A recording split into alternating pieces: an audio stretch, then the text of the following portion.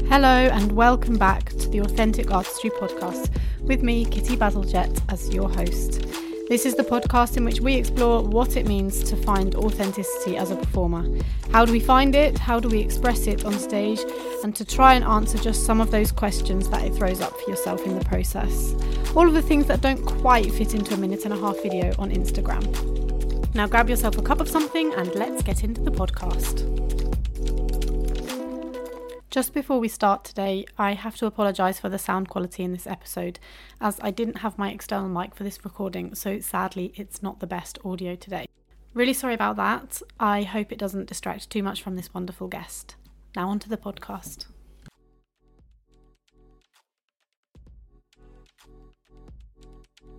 With a love for crossing musical boundaries and bringing together musicians and music from all over the world, Eliza Marshall is passionate about the binding qualities that cross-cultural music making has to offer. Her love of folk and world music sees her playing a wide range of different flutes, whistles, and Bansuris in a variety of different styles and contexts. She has recorded on film soundtracks, toured with bands, and even appeared in a ballet. I'm also lucky enough to call her family. Eliza, welcome to Authentic Artistry. Hello, Kitty. Thank you so much for having me. Oh, it's a pleasure. I always start with 5 quick fire questions that normally end up being not so quick fire. So the first one, what does authentic artistry mean to you? Well, I guess the very simple and obvious interpretation of being true to yourself as a creator. We're in this because we love it, hopefully, and it's a vocation. So we have to hold on to that. It gets lost sometimes as well, but like you say, so important to hold on to that core quality. Speaking of qualities, what are 3 qualities or capabilities in other musicians or creatives that inspire you? Oh, interesting. What are 3 qualities? So obviously I love working with a huge array of musicians and various different creatives. I like teams. I like people who are team players. I think that's really important, and it's really important to give one another space when you're collaborating and to be able to sort of hand the baton of leadership, I suppose, when you're in various different groups, and know when it's right to step forward and when it's right to step backwards. So I have experienced that with people that I've worked with who I really admire, who are great leaders, but then also know when to step back and give other people space to have their own voice. And I really love that. I think that's a great quality. Then I suppose musicians who are from completely different backgrounds to me. So as you've mentioned, I play various different styles. I'd say I'm fairly multifaceted as a musician, but I essentially walked down the classical path and did a degree in classical music. But I've loved over the years going to different countries, sitting in a tiny bar in Cameroon, hearing somebody shake an amazing percussion instrument or get this tiny little plastic tube out of their pocket that's got a couple of holes in it, and that's been turned into a strange type of flute, and it's an amazing sound and completely different scale. That's really, really inspiring. It takes you away from the structure that we're very used to, particularly in the West, I suppose, growing up on that very structured musical path. So those are 2 things I love. I love people who also, I guess, aren't restricted by the shoulds and shouldn'ts of any genre. So I love saying, yes, we can try this, or yes, we can connect to completely different styles or totally different players, and that's allowed, that people aren't inhibited by rules. I love those answers so much. I feel so inspired just hearing you talk about that. Just really the essence of music making and creation. yeah, really cool qualities to admire in other people. I feel like this question might be quite difficult for you. Okay. What was the last concert that you went to watch? Oh my goodness. Last Friday with my folk band Ranagrai, we played at a big St. Patrick's parade and a massive concert in the pavilions in Plymouth. And there we were one of a few bands, and the band after us was a big folk band. And I stayed to watch them. I don't suppose I specifically was there for them, but it was very exciting and it was a lovely gig. In fact, the last thing that I went to see was a musical in January, and it was Mandela Cool. at the Young Vic, and I had been part of workshopping the music back in summer 22, and it was by two South African guys, and it was supported by the Mandela family, and it was a brilliant production actually, and that was really empowering and really interesting. And I'm quite a fan of finding out about Mandela and his life and what he did. So that was really inspiring. And prior to that, I couldn't tell you a concert that I've been to, which is horrendous. If you could have dinner with any musician, performer or creative from history, living or dead, who would it be and why? Are you allowed to have more than one, or do you just have to have one? You can have a small dinner party. Could I? Okay, so at my dinner party on my little boat, where I can fit about 5 people, this is a really interesting answer actually, and probably shows why I am how I am now. So Steve Reich, Paul Simon, Joni Mitchell, Peter Gabriel, and there's one other space there. So who would that be for? I mean, I think I have to say this. Sorry to everybody who might think this is a crazy bunch of people, but I'd have to have James Galway. And the reason for all of those are, so I'm obsessed with minimalism and the influence of African rhythms on Western music. And Steve Reich, I think, really explored that a lot with how he wrote a lot of the rhythms that he writes. I love a lot of his music. And I'd just love to sit and listen to it with him. I think it'd be really extraordinary. Paul Simon I grew up listening to, and equally he had these amazing influences from all over the world with his music, and I absolutely loved all of his albums. Joni Mitchell is who she is, isn't she? She's a wonderful poet, and then an amazing deliverer of her words. Peter Gabriel I've toured with a lot, and he inspired a lot of the stuff I'm doing now. He's a very special human, and he was actually associated with Nelson Mandela through the Elders, which was a group of incredible humans kind of looking out for the world, should we say. So that really inspired me. And then James Galway, it was because of a cassette that I had of him playing with the Chieftains that I took up the flute, so I couldn't not have him at my dinner party. Well, I'm gonna come to that reference after this last final not so quick fire question. How would you describe your music or work to someone who had never met you before? I would say I'm a classically trained flautist. I have a job in the West End, and my heart is in music from all over the world and bringing all those threads together. That's such a nice and very representative description, I think, of your life. So you mentioned before in the question that this cassette of James Galway was the reason that you picked up the flute, and I wanted to ask, what was your introduction to the flute, and where did your love of flute begin? So yeah, really it was just a little cassette. I started out on the violin when I was about 6 or 7. Actually now, as probably happens as we all get older, you can look back and think, oh, I wish I'd continued with that as well. I love the violin. But I then got this cassette of the Chieftains with James Galway, and I was absolutely sold. I loved the pureness of the sound of a flute. And also on that cassette, you get lots of whistles and you get uilleann pipes, which are essentially the Irish bagpipes. And it just touched me somehow. It was such a raw sound that was it. Next Christmas, there was a little flute, and I haven't looked back really. I was obsessed with it. I can't even remember the idea that I had to practice. It wasn't a thing particularly. I'm sure there are lots of things I could have done more practice on as I was growing up, but just playing my flute was a real joy.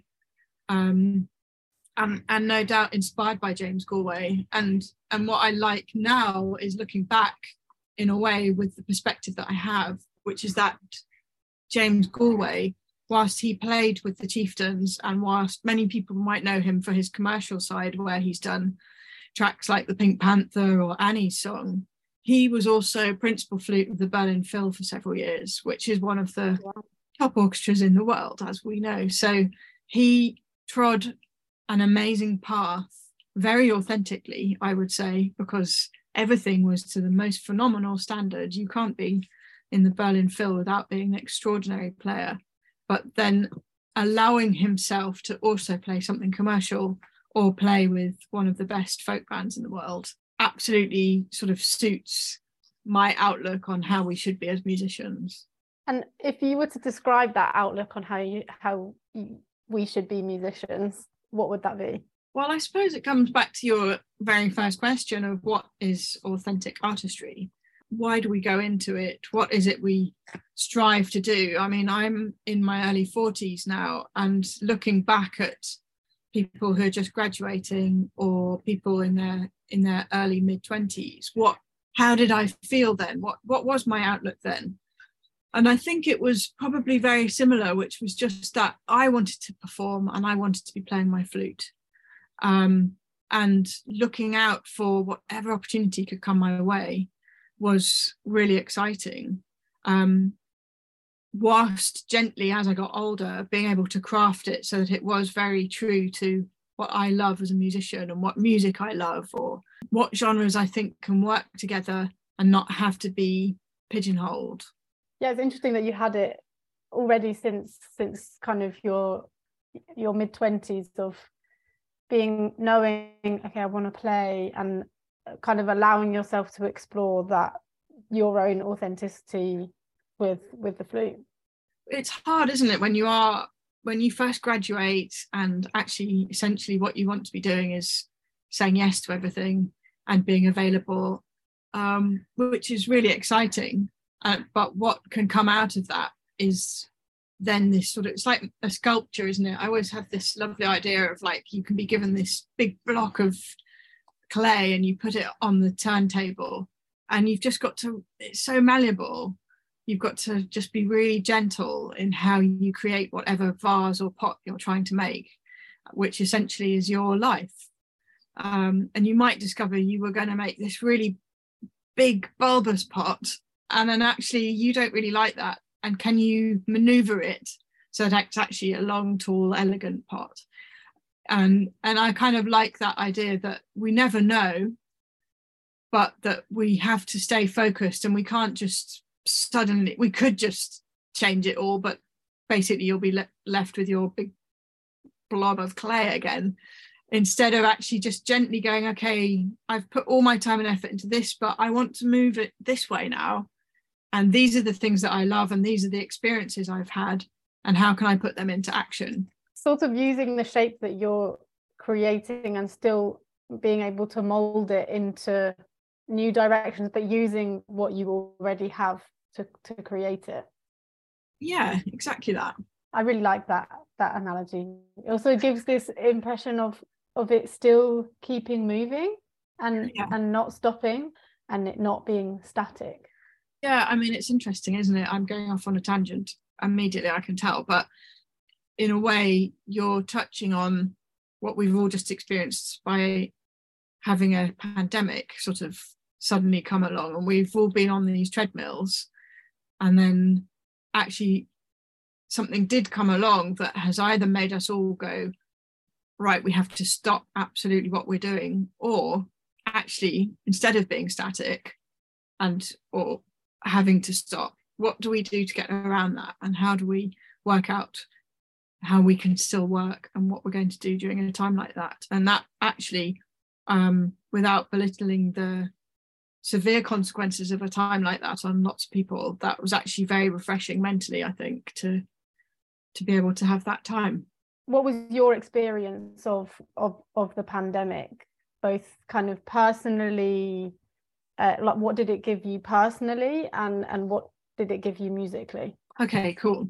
Well, I mean, I love this question because I think it's very important, you know, for all generations. This has been a massive point in history, and it's good to move on from it, but it's really important to see what we've suffered and what we've gained. So I'm going to focus on what I've gained, which is that time off the treadmill at that point in my life when I have been very busy, it gave me space to really know what I wanted to focus on and really have the time to do that. So again, all the things I've touched on, like building a nice team to do a nice project that I worked on, collaborations, pushing myself outside of my comfort zone completely, whether it's as simple as doing something like this or doing a live Facebook something or other that is absolutely not my comfort zone. That was so brilliant and really vital, I think, in a whole new, like a rebirth of almost confidence and allowing ourselves to be authentic, because we didn't have any other influences around us. We weren't seeing people day to day. We weren't, apart from social media, we weren't checking up on whether people liked our performances, and it's like it gave our spirits time to just breathe and rest. And I feel like I've come back to the industry very refreshed and madly in love with music and music making, and also in control of what I think about my music making, as opposed to what do I think others think about my music making. And that is such a huge change for me mentally that I never want to lose touch with that. That's really, really important. And then I suppose that touches on how it affected me personally. A very similar kind of response, I suppose, that just being able to have the time to see my family, even if it was via Zoom, or take my dog for a walk, cook a nice meal, things that actually in a very full and non-stop musician's work life, you don't often get to do. So that's something I'm trying to hold on to now as well, learning to say no to stuff, because just because it's there and it's offered doesn't mean that we have to do it. And that actually sometimes there are priorities in our personal lives that are more important.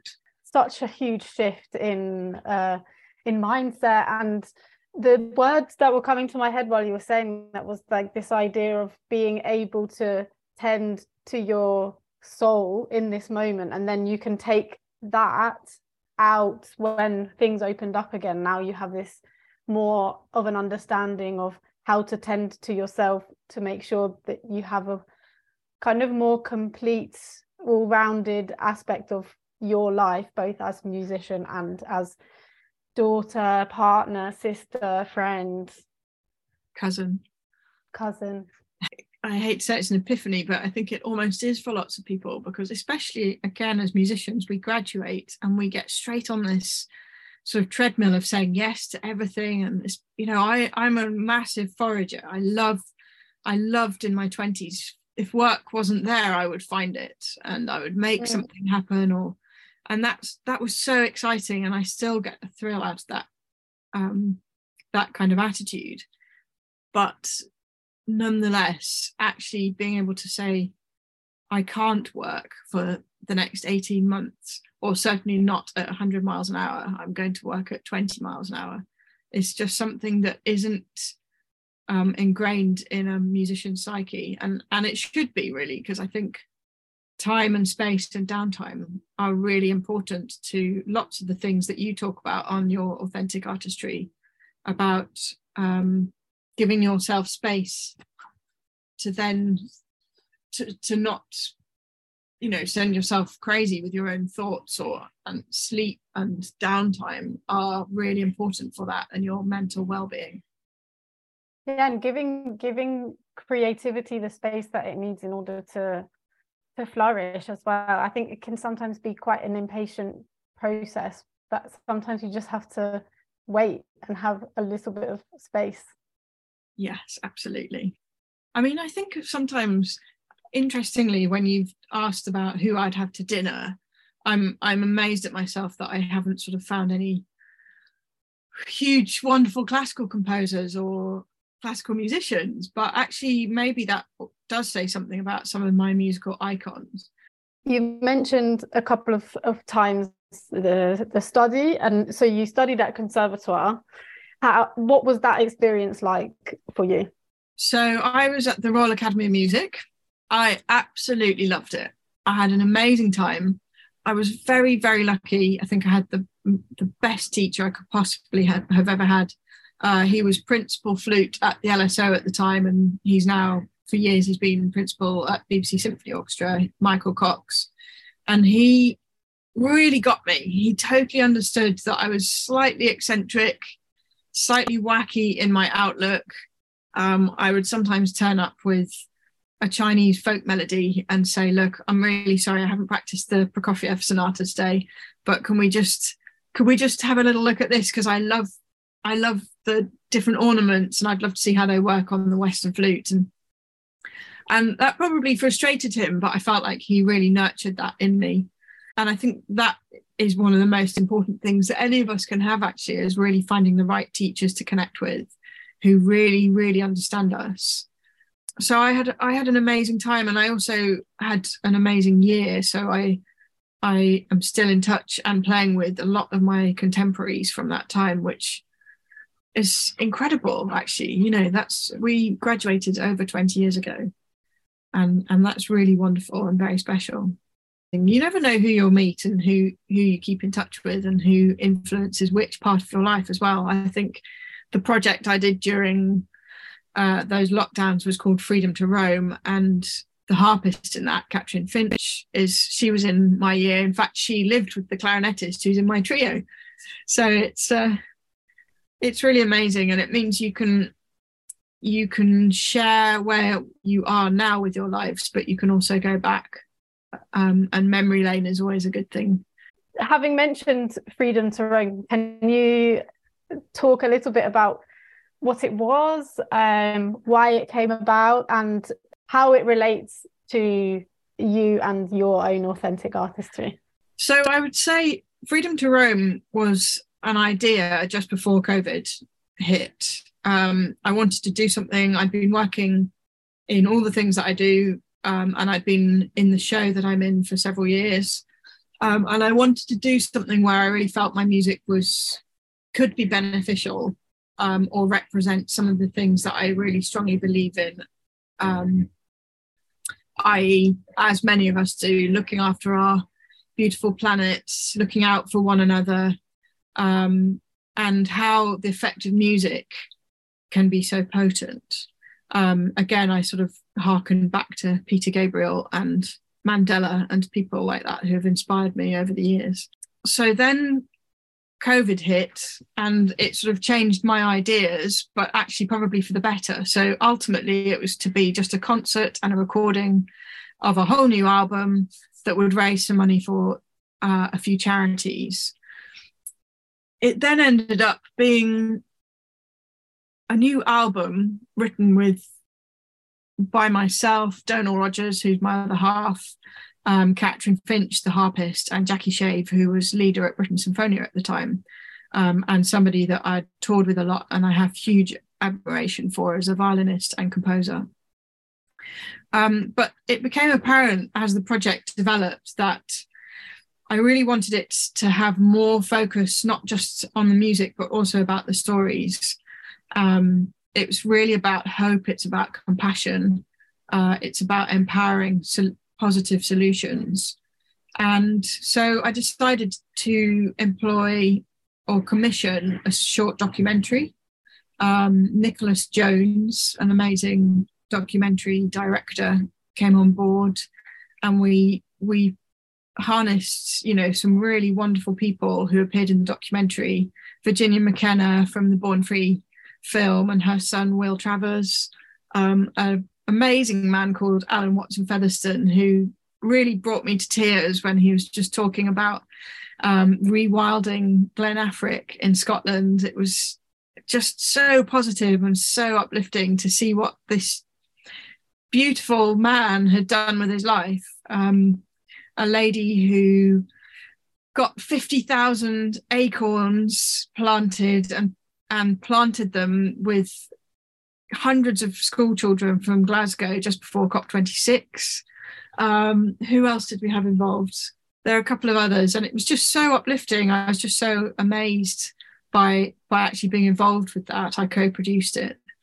And then just to sort of finish the trio, if you like, of the project, we also got a visual artist involved, and she took lots of her own kind of visual interpretations of the music, but also snippets of photography from the documentary, and kind of cross-referenced it within the visual artwork that was then projected behind us as we performed the album. And the album essentially was like a soundtrack, so it wasn't lots of different tracks or songs, it was just one big soundtrack with this amazing visual artwork behind us after everyone had just watched our documentary. So it was a massive undertaking, sort of accidentally, but probably one of the most inspiring things I've ever curated or put together. I remember hearing, I couldn't come to any of the dates, but I remember hearing from Mum and Dad that they went to the one in St George's in Bristol. Yes. and they were blown away by it. They thought it was absolutely amazing. And I've heard parts of the music as well, and yeah, it's really very cool. I was so inspired watching the whole, some of your process of what was going on behind that, and seeing little clips and things. It was such an interesting project, and so relevant to current affairs, because I think the album's called like Freedom to Roam, the Rhythms of Migration, right? Yes, exactly that. And I think what was beautiful, so for me, Freedom to Roam, it's not specifically about the right to roam, which is obviously very huge topic in England at the moment, but it was inspired by the fact that in Scotland there is the right to roam. Nobody is trespassing on land at any point. And if you take that, and they call it freedom to roam in Scotland sometimes, also in Sweden and various bits of Scandinavia. And if you take that idea and you broaden it, so you're not just talking about walking on Dartmoor, but you're talking about, shall we say, without being political or controversial, displaced peoples. Why are they roaming? Where are they coming from, and why are they coming? And where, and really trying to understand those, because they're really vital topics to talk about, and particularly important to one of the composers, Jackie, refugees, and understanding what they go through, and their freedom to, or lack of freedom to roam, as we see more and more. Also looking at the migration of a swallow, what boundaries do they see in the world? Not really any, except for their own physical boundaries, possibly. Isn't that amazing? A lion that's kept in a circus in a cage, is that okay? Are we all right with that? Where's its freedom to roam? And so it's not just about land, access to land to walk on, and it's not just about freeing a giraffe from a zoo or allowing a refugee to enter a country that they aren't from. It's about understanding. It's about understanding all of those. A call for empathy, I think, is the main thing that comes to my mind. Absolutely, yeah. And I mean, our kind of strapline, I suppose, is empowering positive solutions through music, film, and visual art. And it's about, I mean, throughout this project, just finding people who are doing wonderful things, and whether it's for nature, climate, other humans, whatever it be, there are some amazing things going on, and we don't hear about that. We hear about all of the tragedies and negative things in the world, and actually, if we could bombard ourselves, and again, I think this almost ties into being an authentic musician, is that if we can, I don't think I started this project because I thought it would tick a box or be relevant to lots of people. I started it because I strongly believed and felt strongly about lots of the topics that I wanted to write about and present. I suppose I'm a glass half full kind of person, and I like to, as much as I can, push that out into the world through what it is that I do as a musician. And even though it was never done because of wanting to tick a box, what was the response like? I mean, we've had the most amazing response. We did 6 gigs. We had standing ovations at all of them. It's still a difficult time. I would say our challenge at the moment with any kind of performance is really still trying to make sure we get decent sized audiences. I think marketing is high up on the agenda for lots of musicians and promoters these days. But we had wonderful audiences. We had standing ovations. We got 5-star reviews. It's been very well received. And yeah, I mean, I'm excited. There are lots of things in the pipeline with the whole project, and there are 2 more films on the horizon, and thus 2 more albums to go with them. So yeah, very excited. I mean, I think because it fell during COVID, it meant that I had to look totally outside of any box that I had ever known about to do with funding and support. And actually, we did a really successful Kickstarter campaign. We raised 11 grand. We got Arts Council funding. We got funding from the Royal Philharmonic Society. Things I would never have thought to do. So it was good. I wanted to ask you about the fundraising part, because I remember you saying that it was like the first time you were doing this kind of funding applications, and it's often something that is not taught in conservatoires. More so recently, there is a bit, I know where I study, there's a little bit about that. But what did you learn from doing those applications and starting your own project from scratch? I mean, honestly, Kitty, if I could go back now, or if I could go into all the conservatoires and give a tutorial about all those sorts of things, I think it's something that we should all be learning about when we're at music college. And there's probably a whole load of other things like social media and marketing that we probably need to know about, actually. And even, again, things like this, tech, being able to record at home,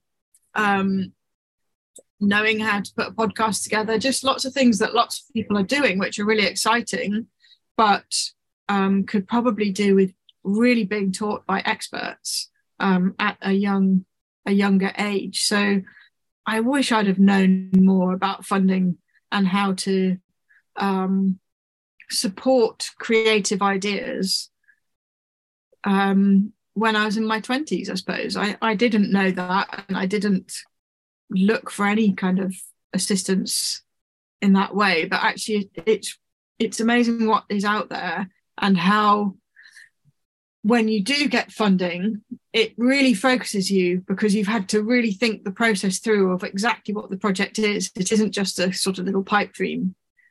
It's an absolutely structured application. So you have to stick to that structure. And I think, again, for musicians, that's really helpful, because we need deadlines.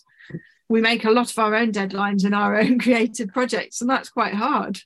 Yeah, it's something that I think people are often scared to do. I think because there is so much unknown about it, how to even start, where to look, and then that can really put people off, because it's not been laid out clearly of how do I even get this process started. Yes, I mean, I think now you're making me think about it. So I have a band called Ranagrai.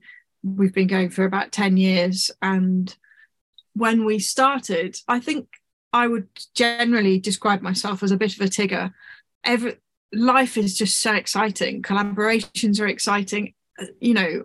I think I had endless enthusiasm. I think I still do, but I think now that I am a little bit older, I would probably be enthusiastic about lots of things, but I take time to really think through whether they are things I want to be involved with. And I think when we started the band, it was just this exciting thing. We were in a band, and I'm really proud of that. And I think we should all hold on to that, because we all want to have the sort of the enthusiasm of a child in a way. The naive enthusiasm is a beautiful thing. And again, I suppose keeps you in touch with your authenticity. You're not just doing something because it's useful, beneficial, or a good business idea, but then those things are helpful on top and useful if we want to try to pay our mortgage or our rent. But I think the biggest thing I would say now, if you were telling me about something you wanted to do, or somebody else was coming to me for advice, I would say structure your ideas, structure them, write them out, set your goals, plan them. What is it you want from it? And if you don't want to do that and you just want to do something for fun and see where it goes, then think of it as that. It's something that's just fun and lovely, and that's really great, and we all need fun. But if you want to do something with a goal, write it out. Yeah, that was what you said to me in November when we saw each other, and I was mentioning to you about an idea of mine that it was kind of a little bit up in the air, and still is. But this was exactly what you said to me. Like, be kind of a bit more meticulous and structured about how you want it to look like, so you can plan it out before it's happening, rather than trying to get everything together in the moment as it's happening. Yes. And then I suppose, like, allowing the 10%, 20% of obvious spontaneity and scrambling at the end of all the structured ideas. We have to be realistic as well, don't we? That you can't just have one big structured in place plan. You've got to allow your creative little butterfly mind to float off and be whisked away on a nice thermal somewhere. So you name dropped Ranagrai. I've been to see Ranagrai many times, and they are amazing concerts, and I love seeing. Also, I think it's the only time that I've seen you and Don working together, and it's so nice to see you both together playing, and all of the music you write together. Is that right?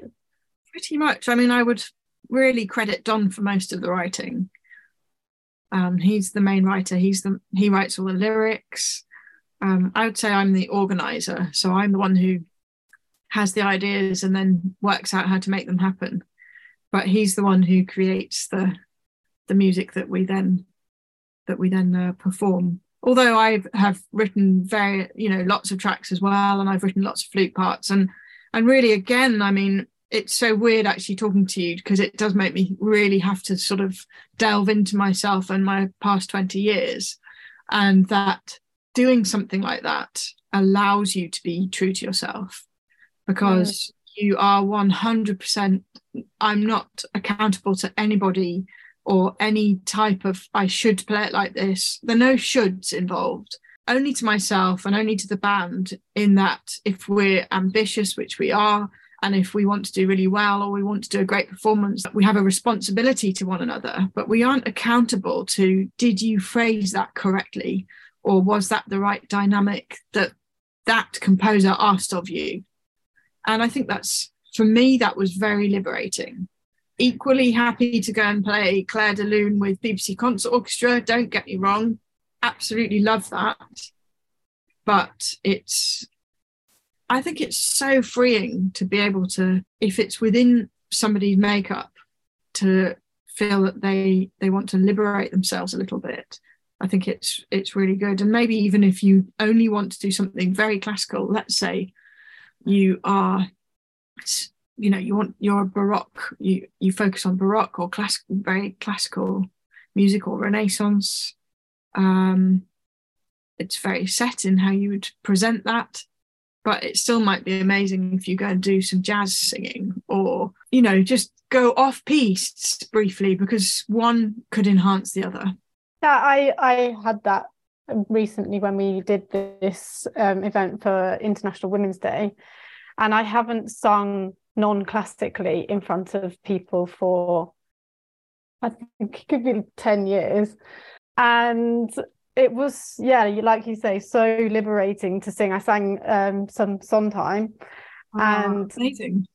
It was so nice to be able to liberate that part of my voice, and for also other people who have only really known me as a classical singer to hear that side of me, and also for them to then say to me that it fits you so well, like it's so you, it's so true to who you are. And it you know, it makes me think about what is the kind of music that I want to be doing that represents me as a singer and me as a person. Because while I love singing classically, and like I'm rehearsing for a Matthew Passion at the moment, and I love singing the Matthew Passion, but at the same time there's another side of me that likes something a little bit more out there, a little bit more out of the box, and things that classical singers don't usually do. That for me is something that I really like doing. Yeah. What's amazing, Kitty, and what I think, if people can kind of try to follow these feelings, I suppose, without having to think, well, I should do this, or I should sing in this style or that style. So you mentioned I appear in a ballet. I've appeared at the Royal Opera House in Hamburg, London and Brisbane, doing this amazing ballet by a composer called Joby Talbot, where it's possibly the piece that I will take to my grave that is most authentic to me. He wrote it, but I went over to his flat when he was writing it. We went through the instruments together. It's all on Bansuris. And essentially it's got a big flute Bansuris solo on stage in this magnificent tree, very amplified with loads of reverb. So you have this flute kind of blasting out through the opera house with an orchestra backing it. And it's the orchestra of Covent Garden, which is like my dream orchestra. So then when I step back from that and I think, well, accidentally, Joby discovered that I played those instruments because I was in a folk band, which I'd started because I loved folk music and I wanted to be in a band with my boyfriend. You know, so if you are authentic to yourself as well, and if you do believe in just presenting what you love, so it might be that Kitty Bazalgette sings St Matthew's Passion for the rest of her life, but maybe there's a bit of Sondheim and Joni Mitchell or her own songs that cross-pollinate, and you don't have to know that. And even at my age, and no doubt in the next 3 decades that I hope to be a musician, 3 or 4, who knows, I want to be considered as I get older, but I also want to be really open, and I want to just allow myself to express myself always and be excited, because you just never know what might accidentally lead to something utterly tremendous just because you did something that you love. Also, this idea of, you know, something that was created because of wanting to play with your boyfriend and wanting to set up something for yourself, which was slightly away from the classical style, but then led to something in like one of the most iconic classical venues. It's an amazing irony, isn't it? Which I kind of love. And I just think, well, isn't that, how wonderful is that? And I try like exceptionally hard to never pigeonhole anyone myself, and never feel, I'm sure people do pigeonhole me, but I don't want to know that. I was listening to a podcast yesterday with Anton Dubek off Strictly.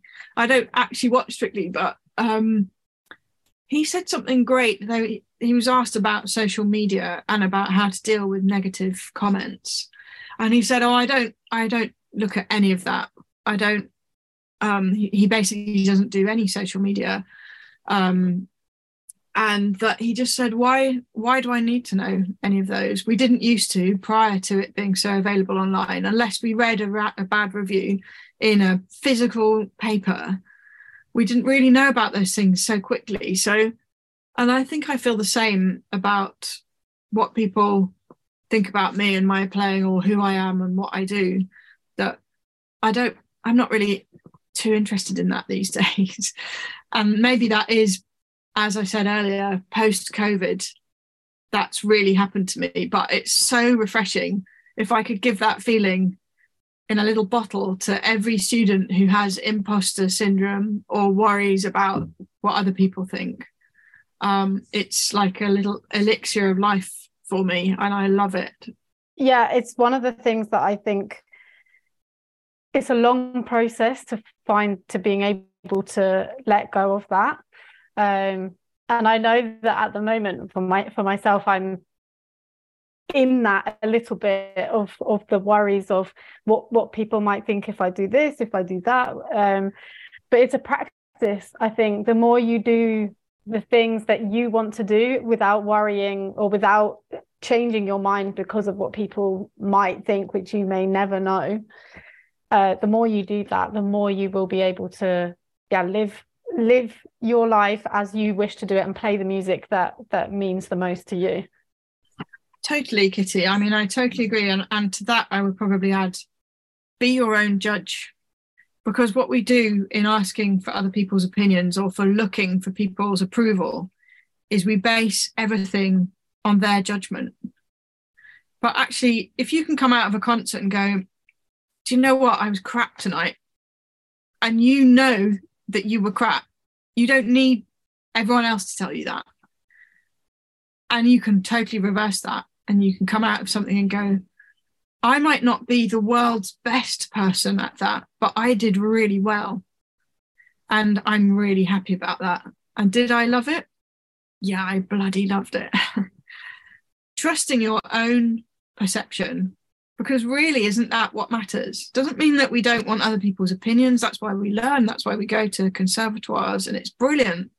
But once you're in the profession, if it becomes destructive that we wait for other people's reviews of us, I think it's really important to try and remove that aspect of being a performer and judge yourself severely, but be kind as well. Yeah, and I think this idea of you can judge yourself as long as it's done in a fair way.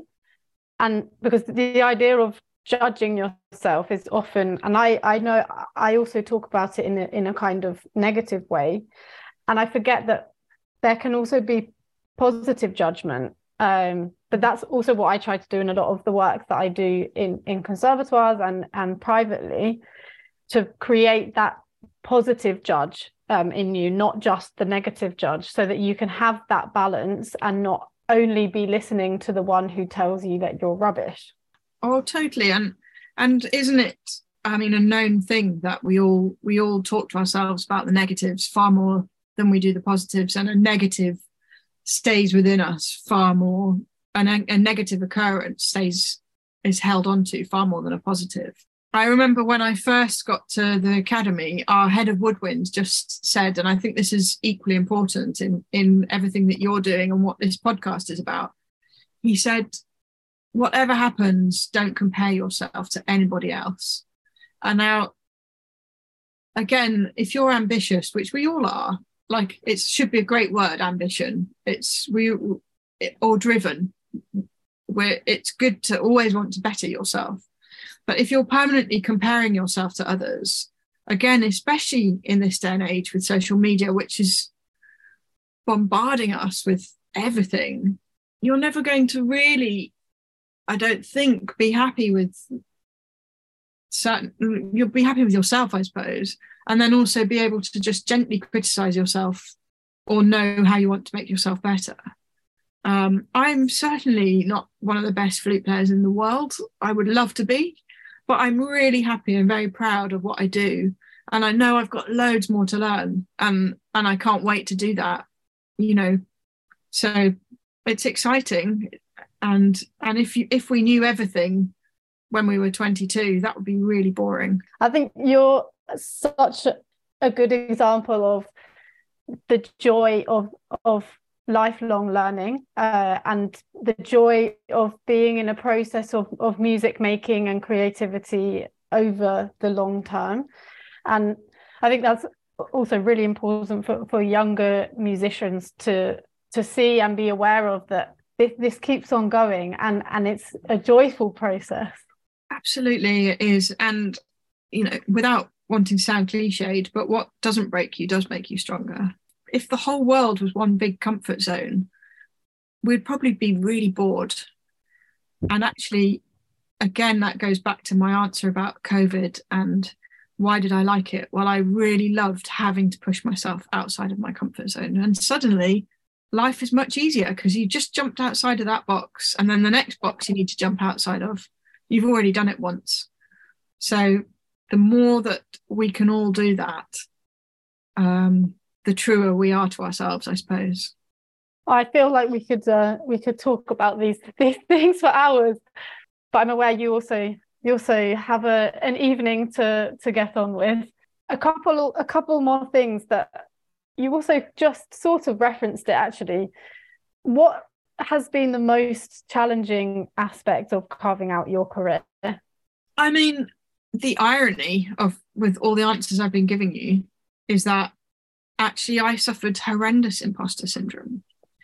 I found it really hard. Some of the things that I got as a performer, probably with things like recording on film soundtracks with people who are far more experienced than I was, turning up for gigs and thinking, I don't know if I'm good enough. And I think that's why I like to promote as much as I can what I feel now, because if only I could have felt that years ago. And all the more credit to people like you for what you're doing, because I think that's hopefully spreading these kind of outlooks and sort of mental well-being, I suppose, to help musicians. But I would say that was my biggest challenge to overcome, and I didn't entirely believe in myself, and I had to really, really push through that, and that was not easy. What helped you to push through that? Well, like a dogged belief that I could do it. I could do it. I could stand on that stage in the opera house and do that. And it was okay. And I did do it. And then now I've done it lots. And each time you do that, you realise you can do it. Have you ever run a marathon, Kitty? No, it's crossed my mind a couple of times. I think music is very like training for something like a marathon. You hit walls and they're hard and they hurt and they take lots of training and they take a lot of focus. I like to use this analogy of throwing a dart at a bullseye, particularly when I'm in recording studios, for example. You arrive, you haven't seen the music, there might be something really hard and you need to focus the hell on those dots and get them right. And I just like this idea that you're so focused and you're just going to hit that bullseye with that dart. I suppose it's the same if you are feeling insecure or you're lacking confidence. You just need to focus on who you are and what it is that you want to achieve, and not let all those peripheral voices, be they real or be they your own crazy voices, that they don't get a look in. They might come past to say hi, but they can't win. This links quite nicely to the final question that I always ask here. What is your advice to those looking for their authentic artistry? Believe in yourself and don't be scared, because we all are, certainly when we're younger, and no doubt I'll feel differently in 10 years' time, but we're all influenced by what other people think. So we have to not let that in. Eliza, thank you so much for giving me this hour of your time and explaining your own creative process and all the amazing things that you've been doing. It's been a pleasure. It's always a pleasure, Kitty, and I'm enamored with everything you're doing, and keep doing it because it's wonderful. So thanks so much for having me. The feeling is completely mutual. I love having these kinds of conversations with Eliza. I feel so grateful to be able to call her family. She's been such a great role model, support and friend, and she's an amazing example of how leaving your comfort zone and following your curiosity can lead to unexpected and exciting opportunities. And for me, that has been such a huge inspiration as I've started my own career too. I'd love to know what you think about today's episode, what Eliza has had to say, so don't hesitate to get in contact on Instagram.